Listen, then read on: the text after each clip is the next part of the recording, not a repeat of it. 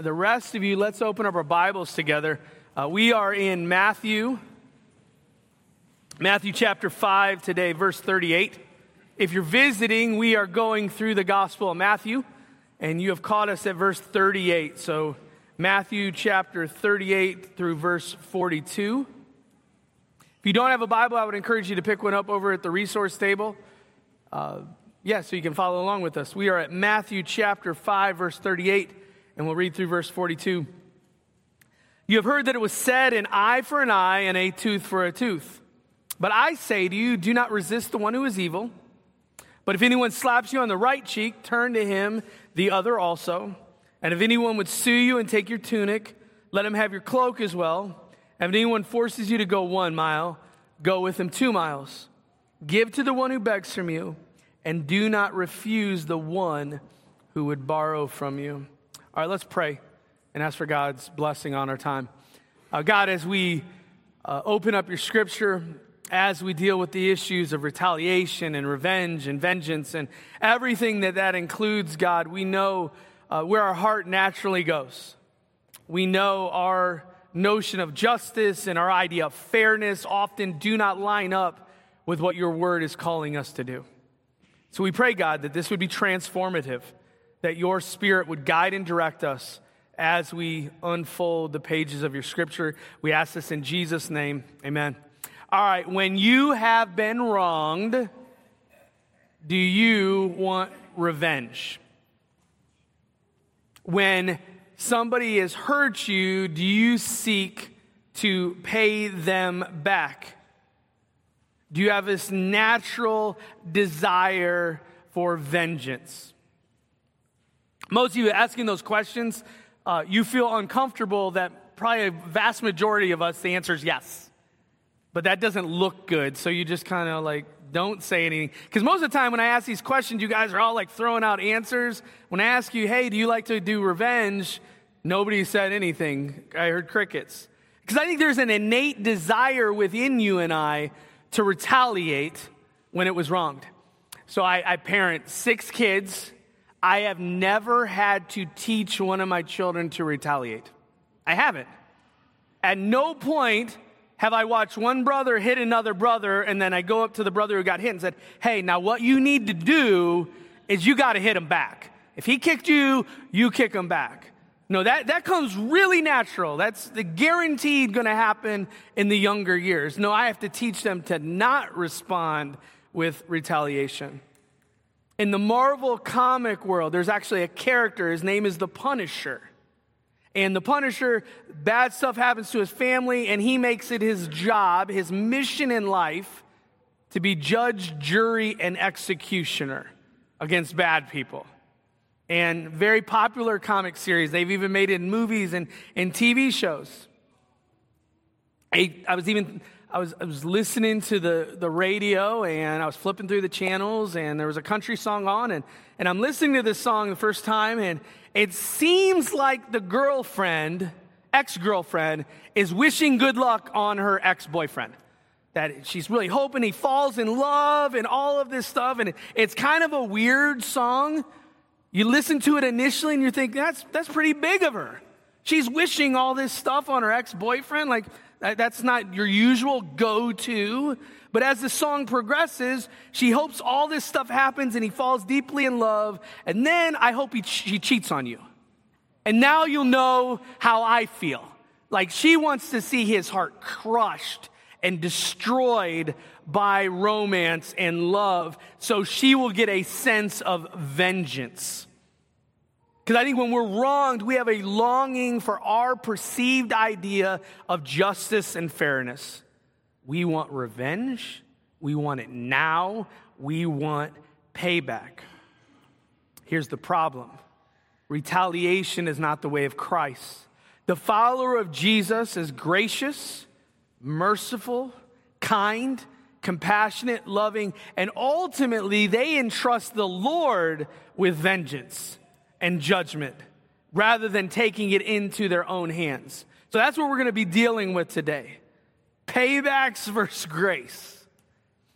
As we take notes, We're going to begin by looking at the current practice. We're going to consider what Jesus is referencing, what he's talking about in the first century, and how it was all playing itself out with the Pharisees. Secondly, we're going to look at the countercultural payback. The countercultural payback. How Jesus expects his people to respond to being wronged and to be harmed. It just doesn't make sense to you and I.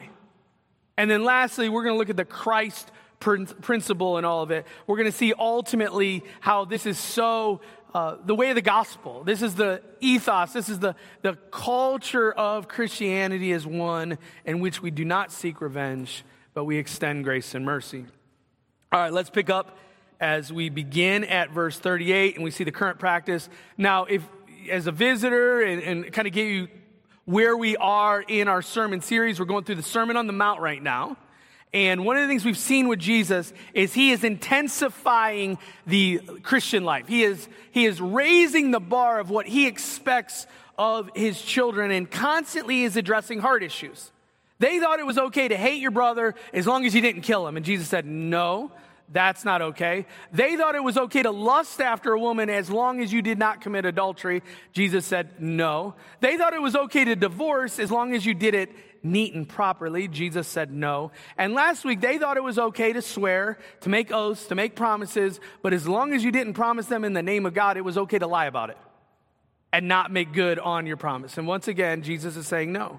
He's calling them out in their hypocrisy. And specifically in our section, he's going to challenge their hypocrisy on the matter of personal rights and revenge. All right. First question I want us to ask is, what is he referencing? Read with me. He says, you have heard that it was said, an eye for an eye and a tooth for a tooth. Lex talionis. It is Latin, the law of retaliation. Initially, it was much more personal and even barbaric at times. It was part of Babylonian law, then Roman law. It was the idea that an offender should be punished for the same hurts that they've inflicted by the same hurt. So 21st century BC, the Hammurabi's Code, it's like one of the earliest books of law. For example, if someone broke someone's bone, they would in turn break the bone of the person who broke the bone. So Friday, in the most strictest form of this, unfortunately, my son broke his thumb in a football game tackling a guy Friday. Hammurabi's Code would give Josiah the opportunity to break the running back who broke his toe by tackling him. You understand? Not his toe, but his thumb. So it's that kind of idea. Hammurabi's Code, if a son hit his father, attacked his father, he would lose his hand so he could not attack his father anymore. So that's kind of this eye for an eye, tooth for a tooth mentality. It's really the spirit, and we see it really early, way before Hammurabi's Code, way before Babylonian law. Genesis 4:23. Here's the spirit of this idea. This is Lamech. He says, I have killed a man for wounding me, a young man for striking me. So it's that retaliation mentality.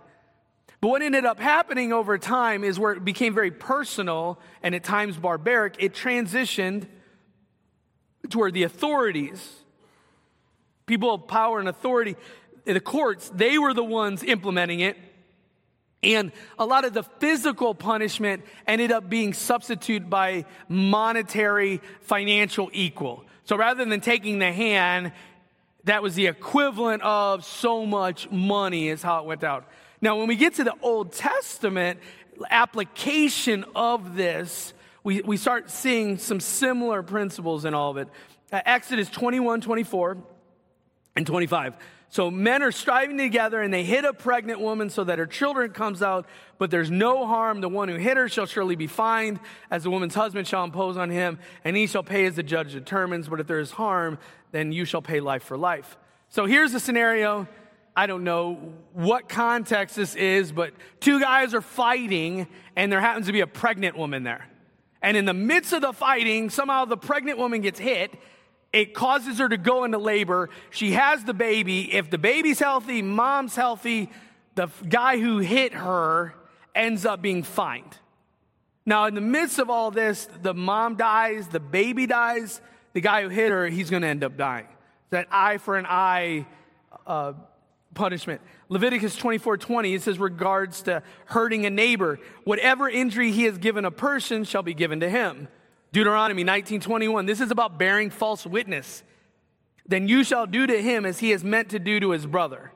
So however he was trying to hurt his brother through a false witness, through lying and deceit, you in turn will punish that person by doing the same with that individual. But the big deal is the judge, the courts, the authorities carried out the justice in these situations.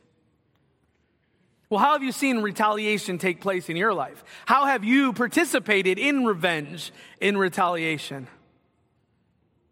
What do you think about this notion for an eye for an eye? Do you think it's right? Do you think it's wrong? Do you think it's fair? Do you think it's unfair? Because that's what he's referencing. But secondly, another question I want to ask, what was the reason for this practice? And this is key, because what we're going to see is the Pharisees start here, they pervert it, they twist it, they use it for their own benefit, their own gain. So why in the world did God in the Old Testament specifically follow this lex talionis, this law of retaliation? I'd say 4 ways we know specifically. Number 1, to deter and discourage wrongdoing. To deter and discourage wrongdoing. We can see this as a case study in the United States right now. Certain cities, certain states have severely limited the punishment for crimes. There's certain states that are making it, unless it's a certain level of a felony, you don't even need to have bail. You cannot hold a person in. So what is happening in these cities and these towns, they're committing crimes because there's no fear of consequences. Worst case, they charge you, they take you into the courts, and then they release you and you're back on the streets, and eventually you'll go to court, and maybe eventually down the road you'll end up in jail. But a lot of cases it's not. So it's made criminals, it's made lawbreakers become very brazen. And one of the things that this was doing is if you do these things, it was very clear the consequences. If you killed somebody, you were going to be killed. It wasn't a debate. That was what was going to happen. So it would make you think twice about killing somebody because you kind of like your life and you don't want to have your life taken. Romans 13:2 warns us about this. Those who resist the authorities will incur judgment. If you do wrong, be afraid, for he does not bear the sword in vain. And that's the authorities. For he is the servant of God, an avenger who carried out God's wrath on the wrongdoer. So you see what? One of the main reasons for these laws, it was to kind of create some stability in the society that people would not just, it wasn't the Wild West, where you could just do whatever you want and nobody could stop it. There was consequences. Secondly, and here's the important thing, because the Pharisees were twisting it, it was to prevent personal retaliation. It was to minimize vengeance. Rare occasions, the victim might be the one that carried out the punishment, but the vast majority of the time, it was the judges, it was the courts who did the trial, who did the sentencing, and implemented the judgment. Leviticus 24:14, it wasn't the individual that's done wrong here, it's the group that ends up doing it. Bring out of the camp the one who cursed, and let all who heard him lay their hands on him, and let all the congregation stone him. So it was this idea that it was very public. It wasn't this individual where he did this to you, therefore you get to do this to him. So it prevented personal retaliation. Secondly, in the big picture of all of it, it left vengeance to the Lord. Deuteronomy 32:35, vengeance is mine and recompense for the time when their foot shall slip, for the day of their calamity is at hand and their doom comes swiftly. And entrusting judgment and trusting vengeance into the hands of God's ordained authorities was ultimately trusting that God was going to deal with this, that you and I did not have to deal with it. And then the last thing that it would do is it would make sure that punishment, most of the time, fits the crime. It restricted compensation to the value of loss. Proverbs 24:29, I will do to him as he has done to me. I will pay the man back for what he has done. And it says, do not do that. Because that's how we think. We need to realize that punishment fits the crime. Imagine today, so you leave the Y, you go right, you're going to the highway, and you go, I think the speed limit's 35. I'm 99% sure. In the moment, I'm starting to think, like, is it 35? It's 35. You get pulled over for 36. Technically speaking, you are what? You are speeding. They pull you over. They arrest you. They do trial. You are sentenced to death. Who here is ever speeding again? Right? I mean, let's be honest. Like, I'm driving 30 at that point. I will never, ever, because like I don't want to really be killed for driving too fast. Now, would the punishment fit the crime? 1 mile per hour over and the death penalty. No. So one of the things that this lex talionis would do, this idea of an eye for an eye, is it made punishment and made judgment, to a sense, fair and fitting. It was proportional to the crime. It helped society direct how and what the punishment should be. Well, do you understand the heart behind this practice? You see that God had a purpose. It's not what the Pharisees ended up deciding it would be. Do you see the hypocrisy of using this to defend personal vengeance and justice? If anything, it actually is the proof text of why you can't avenge personally. But yet the Pharisees were using it as a reason to do whatever they wanted. So that's the current practice. We saw the reference. We saw the reason for it. Let's now look at the countercultural payback. Jesus' expectation is not what you and I would expect. He challenges them to a radical application of the gospel. Notice, first of all, the surprising reaction. Read verse 39 with me. But I say to you, do not resist the one who is evil. If anyone slaps you on the right cheek, turn to him the other also. So what the Pharisees were doing, they would argue that they could implement instant judgment and justice. No judge, no courts, nothing. And they would come back to these verses in the Old Testament and say, nope, that's what it's saying. So somebody does something wrong, I can instantly do it back to them, no strings attached, because it's my right to revenge. And Jesus is saying, not so fast, not the proper response to wrong. What do you do if somebody startles you? Somebody scares you? Who here jumps? Who here might throw a fist at somebody? It's kind of natural, right? Like, I watched videos online where it was a funny scare, but then like the person like ended up swinging at like their wife or their husband because they were just so startled. It was like, it's instant fight or flight, right? You either fight or you run. It says, I mean, poor Finn was woke up by his brothers and they were not messing with him. They were just waking him up. He woke up Mike Tyson. Instantly, he just starts swinging away. And I'm like, whoa, like time out. Like to hold him down. And he's like, I don't know if he was in a fight when he was sleeping and it got real when his eyes opened. But you understand, like that is our natural response, right? Let's be candid with one another. When somebody wrongs you, when somebody speaks negatively of you, what do you want to do naturally? Speak back at them. You thought sticks and stones don't break your bones, words won't hurt you. I bet I can hurt you. That's our natural, that is our reflex for vengeance. That's why God had to warn us in Leviticus 19:18. You should not take vengeance or bear a grudge against the sons of your own people, but you shall love your neighbor as yourself, for I am the Lord.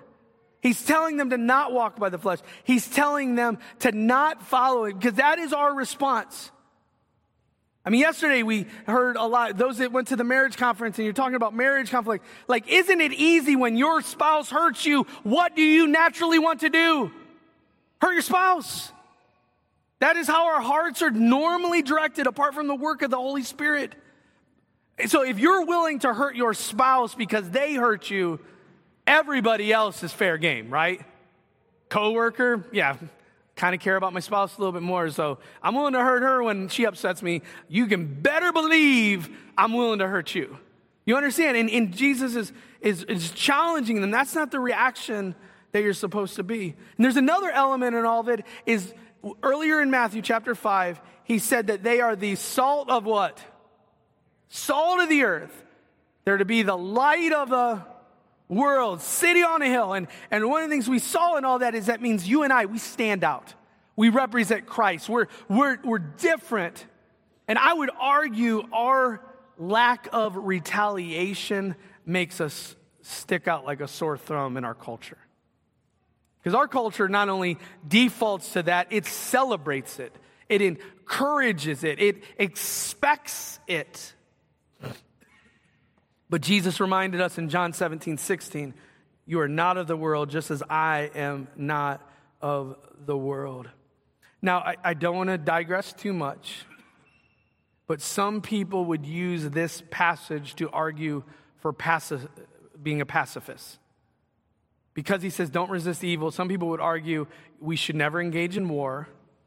We should never be like police. We should not have police. We should just kind of let life kind of go as it goes. We don't fight evil. I would argue that's not at all what Jesus is talking about here.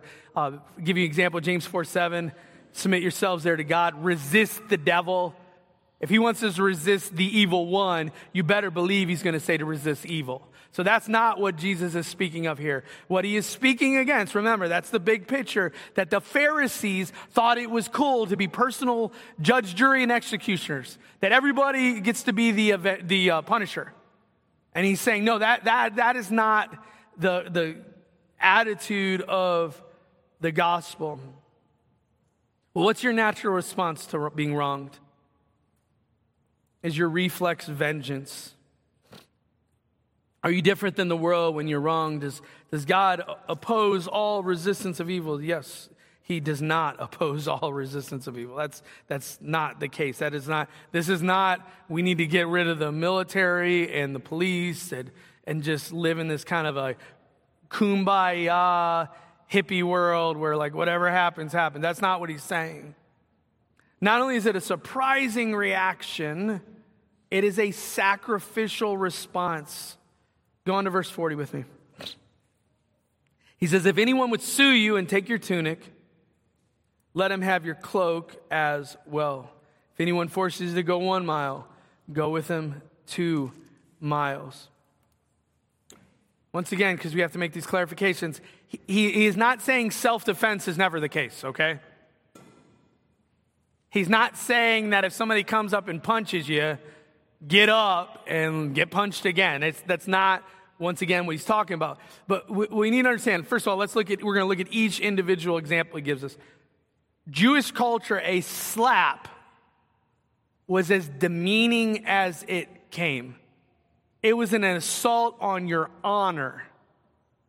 Even a slave would prefer to be beaten on their back than to be slapped across the face.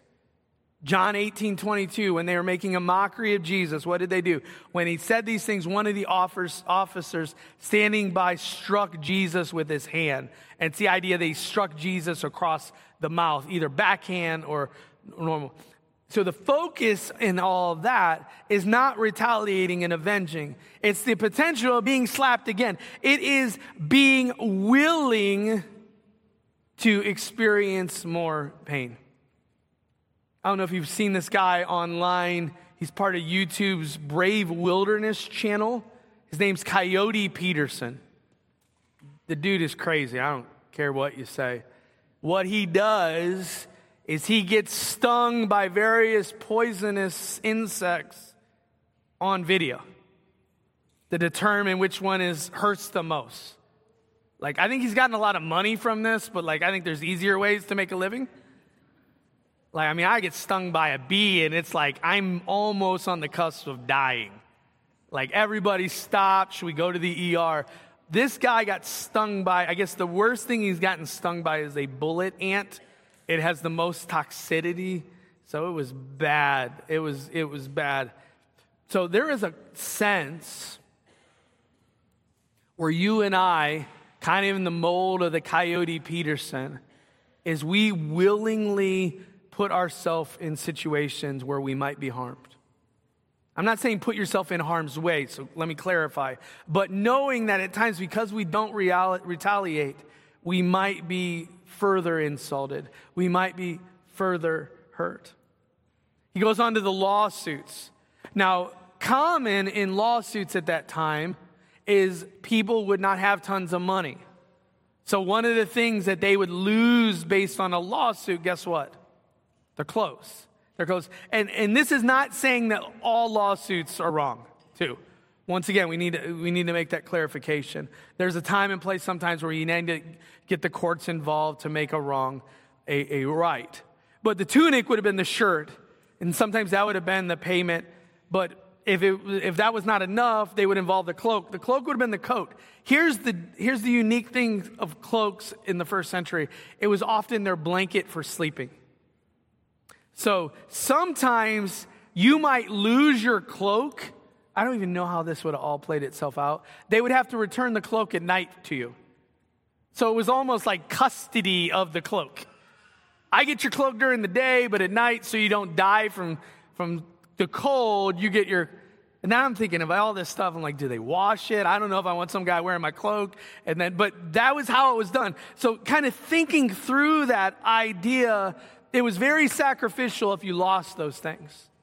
It made a big deal. And what Jesus is saying here is being willing to give up comfort and need. You want my shirt? You can have my coat too. This is selflessness that we're speaking of. Very sacrificial. 1 Corinthians 6:7 regarding lawsuits. He says, why not rather suffer wrong? Why not rather be defrauded? He goes on another example where it's the idea if you're told to go 1 mile, go 2 miles. Not saying that we should become doormats to people, but one of the things that was law at the time is the Roman soldier could force a citizen to carry their backpack 1 mile, which is a Roman mile was slightly different, still far distance of his gear. Few things made the Roman soldier more hated by the citizen than when they would exercise this right that they had. Like they were already hated because the Roman soldiers were, and the Roman Empire was doing what to people? They were, it starts with an O, ends with an N, oppression. They were oppressing these people. And then you're going to make me carry, and we see an example, it wasn't a backpack or gear that was carried. Do you remember when this happened in the New Testament, in the gospel? Luke 23:26. As they led him away, they seized one, Simon of Cyrene, who was coming in from the country, and they laid on him the cross to carry it behind Jesus. They didn't look at the crowd and say, hey, would anybody like to carry this cross? Do we have any volunteers?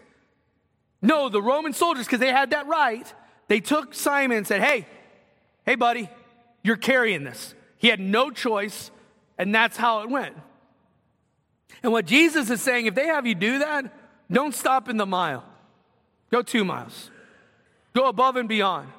It's that idea of taking up the cross and denying ourselves. Because that is the culture of the kingdom. Sacrifice for Jesus. And for so many of us, that is unsettling. It kind of makes us a little sick to the stomach. It gives us a bad taste in the mouth. Like we don't like to do things that we feel are beneath us. But the way of Jesus is we sacrifice. We're willing to endure. Well, are you willing to endure hardship for the sake of Jesus? To go above and beyond? Are you willing to be inconvenienced for the sake of Christ? So we see the current practice, we see the reference, the reason for it, we see the countercultural payback, that it's not only surprising, it is sacrificial. As we finish with the last verse, I want to see the gospel application that's all over the place. First, notice the focus on others. The focus on others. He says, give to the one who begs from you. So you have this situation, somebody's begging, you have something that they could have, and he's saying, give it to them. Do we like to share? We don't. Ananias and Sapphira, we looked at last week with regards to lying. Ultimately, they didn't want to give up all the proceeds because part of it they thought was mine. I guarantee, and I think everybody's doing a fine job at parenting. We were to go over right now and watch video of the nursery. There's probably some selfishness going on. Call me a realist. At some point, one of the kids is saying those words. It starts with an M. What's the word? Mine. Me. But can you blame them? Because they grow up in a culture that is a what culture? It's a me culture. I mean, I'll always remember the song. It's like, I'm putting it in your head now, so I apologize. Whitney Houston. The greatest love of all is happening to me. You know, I decided long ago never to walk in anyone's shadow. I really want to make sure you have that in your head. If I fail, if I believe, yeah. Guess what that song's about? Self-love. It's about loving ourselves. So when we hear Jesus say this, it's so uncomfortable to us that he's saying instead of me, it's supposed to be you. When we're wronged, we focus on the wrong. We focus on the wrongdoer. We focus on the hurt. And he's saying you need to err on the side of kindness. Micah 6:8, I love that verse. He has told you, O man, what is good and what the Lord requires of you. Do justice, and this is the part I want to emphasize, love kindness, and walk humbly with your God. I think we love people being kind to us, but we don't love the notion of kindness. It's so much easier being unkind, is it not? So much easier. I mean, we can all probably do a pretty bang-up job of being a jerk. We don't have to take classes on it, like, how can I be more rude? Like, I can do that. It's being kind. It's being compassionate.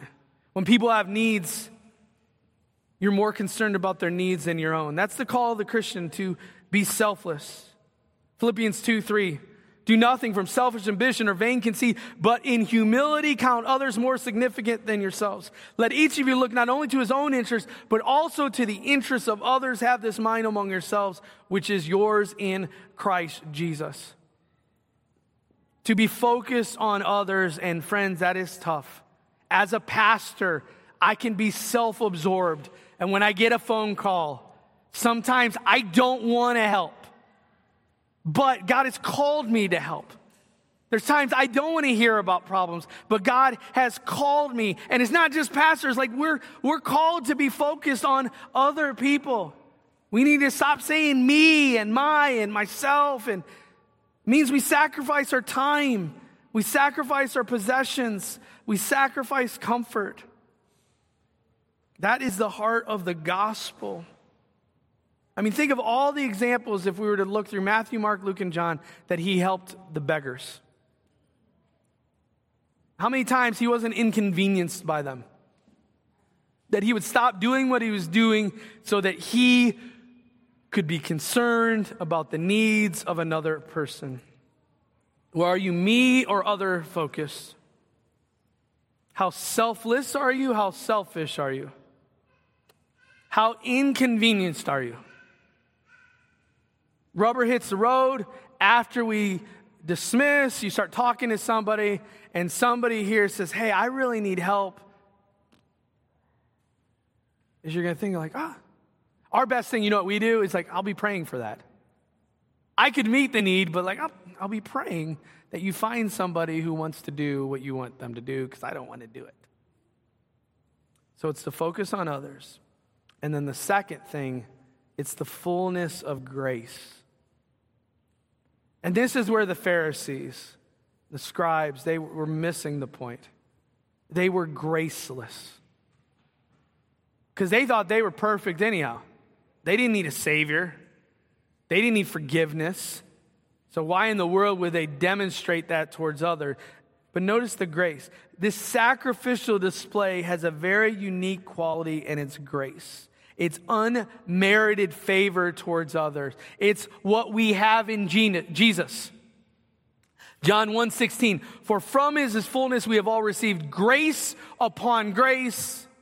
For the law was given through Moses, grace and truth came through Jesus Christ. What we have in Christ is grace. So because we have it in Christ, we demonstrate it gets to others. So we have been experiencing grace, so you and I should demonstrate what? Grace. But what our tendency is no sympathy, no compassion, no remorse, no contrition, eye for an eye, tooth for a tooth. He goes on, do not refuse the one who would borrow from you. So the person's like, man, I really need some help. And what we might not say it, but deep down we're thinking, sorry about your luck, Chuck. Should have planned, right? Should have been a better steward of your money. Not my problem. Now, that doesn't mean blanket borrowing, okay? Like, we love to go to extremes. Because he's saying this means anybody asks me money, I got to give it to him. That's not what we're saying. But there's a spirit here, the idea of grace. When I waited tables at Chili's, one of the things I fought my managers on was comping meals if the customer was rude. Like, I literally would fight it. It angered me. It enraged me when my manager would step in. And I've been treating these people like kings and queens. They were rude and nasty to me the whole night. And then we're going to give them the meal for free or off. Like, I don't care if they write bad reviews. They're like, I would get so angry. And sometimes my waiter, it's that whole, if you've worked in food service, the customer is always right. Yeah, whatever. They're not always right. They're rarely right. But when we would have a customer where we were terrible, food messed up, I messed up, those are the ones, man, I wanted to comp them. I felt genuinely bad. Like, I'm sorry, I'm a terrible waiter. I'm sorry I ruined your night. Please forgive me. There was even a couple of times I paid some stuff out of pocket, I think, to make up for it because I so messed up. It's easy to feel bad for the person that feels worthy of feeling bad for.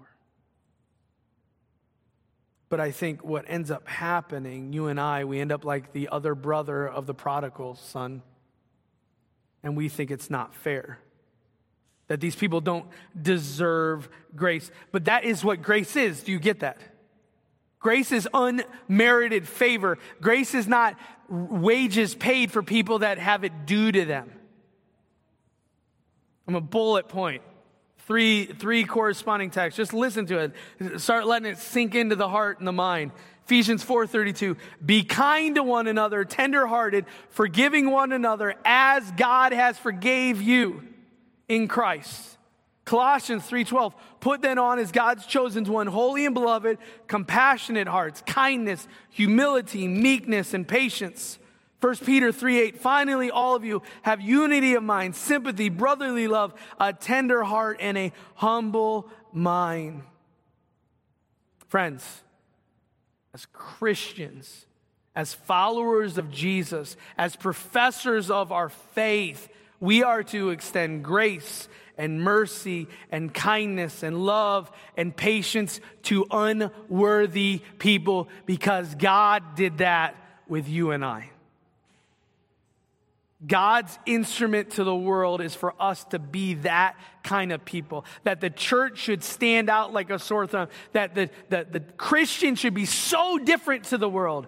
The world is chanting eye for an eye, tooth for a tooth, and we're extending grace and mercy and patience towards undeserving people.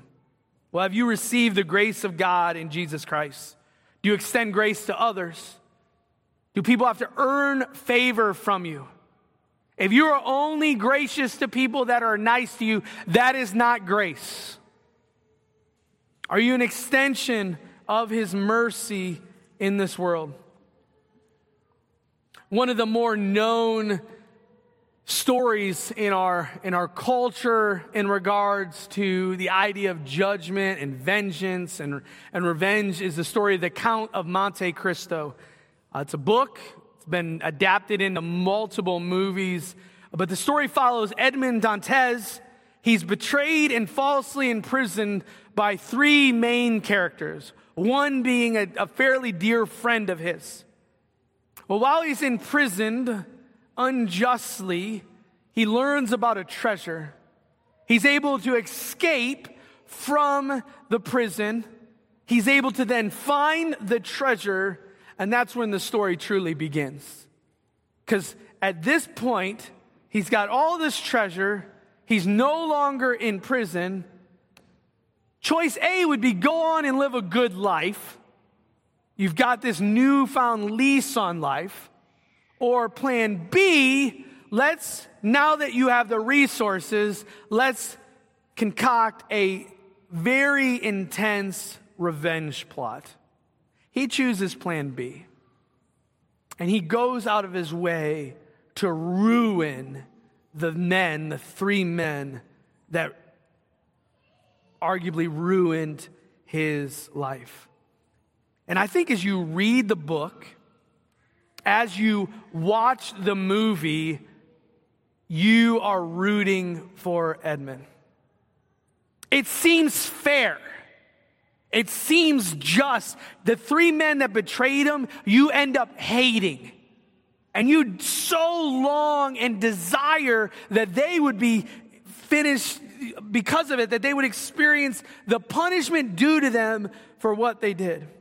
Edmund even argued throughout the story that he was God's instrument of justice. But over time, guess what the vengeance did?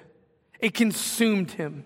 It controlled him. He failed to realize what he was doing to real people, and it was much more intricate, that it was impossible for him to just impact the three people. He was impacting their families and their friends, and it got to a point where he even says, I've exceeded the limits of vengeance. His relationship with God was even strained. He's like, in the end, I don't know what I'm doing. It wasn't as satisfying as he had dreamed it would be. And I think that is often our hearts when we're wronged. We are gripped with revenge. If we suffer, we want the wrongdoer to suffer equally, big and small. In our marriages, in our work relationships, with our neighbors, with our friends. But praise God that God does not act like you and I. Praise God that He is not fair like you and I. We want fairness with people. You did wrong to me, he needs to experience the same thing that happened to me. Well, if God was fair, based on our definition of fair, all of us here, hellbound, condemned, damned. But He's not fair like that. No, He's gracious. He's merciful. What was due unto us, His Son had done unto Him. Because of grace. So I want to challenge you, the next time you are wrong, you're going to have a choice. Will I be like the world? Will I retaliate? Will I revenge? Will I plot? Will I scheme? Or will I be like Christ and extend grace and mercy? Think about it. Jesus, as He's being crucified, He says, Father, forgive them, for they know not what they do. Could you say the same thing to the wrongdoer in your life? Let's pray. Father, we come before You. We thank You for the amazing demonstration of this principle in the gospel. Lord, we ask for forgiveness for how often we are a people who are retaliators. We are a people who love to, at the end of the day, seek revenge, seek judgment. We're graceless. We're selfish. We just don't like to leave vengeance into Your hands. So God, we ask for forgiveness. We pray, God, that we would be different, that we would be the salt that You have called us to be. We pray this in Jesus' name. Amen. All right, this time we are going to celebrate communion. Luke 22, verse 14. When the hour came, Jesus and His apostles reclined at the table, And he said, I've eagerly desired to eat this Passover with you before I suffer. For I tell you, I will not eat of it again until it finds fulfillment in the kingdom of God. After he took the cup, he gave thanks and said, take this and divide it amongst you. For I tell you, I will not drink again of the fruit of the vine until the kingdom of God comes. He took bread, gave thanks and broke it and gave it to them, saying, this is my body given for you. Do this in remembrance of me. In the same way, after the supper, he took the cup, saying, this cup is the new covenant in my blood, which is poured out for you. But the hand of him who is going to betray me is with mine on the table. The Son of Man will go as it has been decreed. But woe to the man who betrays him. I think in light of today's passage, and as we consider communion, two thoughts I want us to consider. Number one, you and I, we are the wrongdoer. We need to make that distinction. As we come into communion, we are not the wronged party. We are not the victim. No, we were the perpetrators. We were the assaulters. We are the ones that have sinned against God. We are the ones that have defied him. We are the ones who have been his enemy. And with that in mind, we are worthy of wrath and judgment and condemnation. And as we celebrate communion, we are being reminded that God does not retaliate on us, but rather on Jesus. That he has experienced the wrath that you and I deserve. That's why we can celebrate with communion, because it really is a celebration that I've been forgiven, that I'm a child of God, that I have a place in heaven waiting me, and right now I get to walk with him until that glorious day, that we are recipients of grace. Well, who should participate in this? If you are a sincere believer in Jesus Christ, I encourage you. Now, Paul does warn us to examine our hearts. He says, whoever eats the bread or drinks the cup in an unworthy manner will be guilty of sinning against the body and blood of the Lord. A man ought to examine himself before he eats of the bread and drinks of the cup. For anyone who eats and drinks without recognizing the body of the Lord eats and drinks judgment on himself. So I do want to encourage you, if you don't know Jesus, please do not participate with communion.